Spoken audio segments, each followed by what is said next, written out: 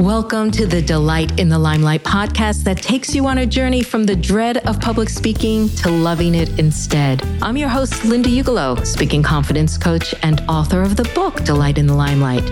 The episodes of season 1 of this podcast contain the key takeaways and thoughts that I have from each chapter of the book. And if you haven't read the book yet, download a free chapter at delightinthelimelight.com. Now let's get on to today's episode. Today's episode is about how to create a peak experience when you speak, where you feel in the zone, in the flow, and connected with yourself and your audience, and you feel exhilarated. I believe this can happen not just in spite of there being an audience, but because of the audience. And today I'll share with you 5 ways you can put yourself into a state of readiness for a peak experience. Physically, mentally, emotionally, energetically, and spiritually. Now, depending on the circumstance, you may not feel it's necessary to do each thing I'm going to recommend every time, or you may want to. And also, if you get nervous before you speak, or while you're speaking, you'll also want to check out episode 6, where I share 6 simple rituals to manage your speaking nerves. So let's look at how you can prepare yourself for the best experience when you speak. Number 1, start with your mental preparation. This probably goes without saying, but make sure you're prepared with what you want to say, whether it's memorized or you've organized your thoughts with bullet points, slides, or note cards. There's a series of exercises I really like for improving concentration and focus called PACE from Brain Gym. PACE stands for positive, active, clear, and energetic. These exercises were developed for kids to increase learning readiness, but my performing group would use these often before a concert or in the recording studio, especially when we were performing new material for the first time. You can access an instructional video of these PACE exercises for free on my book website, delightinthelimelight.com/resources. I'll put the link in the show notes. Number 2, do a physical and vocal warm-up. Your body and your voice is the instrument you play when you speak. Take a few minutes to stretch out your body and move. Stretch your face as well. Open your mouth wide and stretch your tongue. When you make funny faces, you enliven your facial muscles, and this will invite more expression when you speak. Even if you speak on a podcast or a webinar where your face isn't even visible, you'll feel the difference in your whole physical energy if you move your body beforehand. Now, if you have a casual meeting on the agenda and you feel confident, you may not feel it's necessary to warm up your voice. However, if you're presenting where you would previously feel nervous or it's a higher stakes situation, I recommend that you take the time to connect with your vocal production. After all, would you suggest that a musician skip the warm-up on their instrument before a concert? If you've taken voice lessons, you can do some singing exercises that you know. At the very least, say, ah, and open your voice, sirening up and down on that vowel or other vowels. For more ideas on how to warm up your voice, give a listen to episode 21 or read chapter 11 in the book. There are also instructions in the speaker preparation checklist, which is free to download. You can get the checklist at lindaugolo.com/rituals. I'll put the link in the show notes too. Number 3, intentional energy. Now that you've taken care to prepare your body and your vocal cords in a physical way, it's time to tune your state of being. Ask yourself, what kind of energy do you want to bring to your speaking? Is it a sense of ease or confidence or authority? Is it clarity and focus, spontaneity, eloquence, energy, open-heartedness, playfulness, service? Mental rehearsal is a great way to invoke the energy you're looking to embody. Imagine seeing yourself speaking with that energy.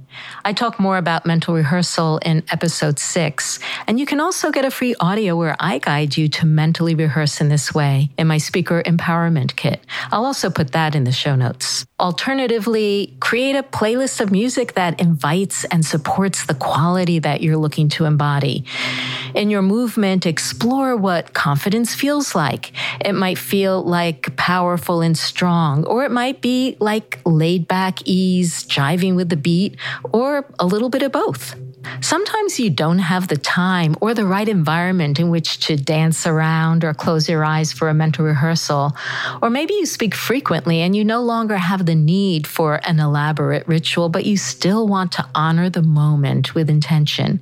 You can shorten any of these practices into what I call a touchstone mantra. A touchstone mantra encapsulates your intention with just a few words like, "May I be helpful," or "grounded and strong," or "may those who listen get something they need to hear today." Number 4, prepare yourself to receive attention. Let's face it, it's a lot of energy when all eyes are on you. So imagine your ideal audience is filled with people who love and support you. Imagine receiving their attention as a gift that it is. Just as with any other gift, let it fill you up and open your heart with gratitude. Let this feeling of gratitude fill your whole body, all your cells and tissues. You can consider this on a spiritual level where you become attuned to a larger field of awareness that fills not just you, but the whole space and makes it sacred, a space where transfer and transformation can occur. Number 5, help from the universe. Whether you've done absolutely everything you could think of to prepare for speaking, or if you didn't do as much as you would have liked, when you get to the end of the time, I recommend you hand it over. Hand it over to something greater than your everyday self, whether you think of that as the higher forces of the universe or something else.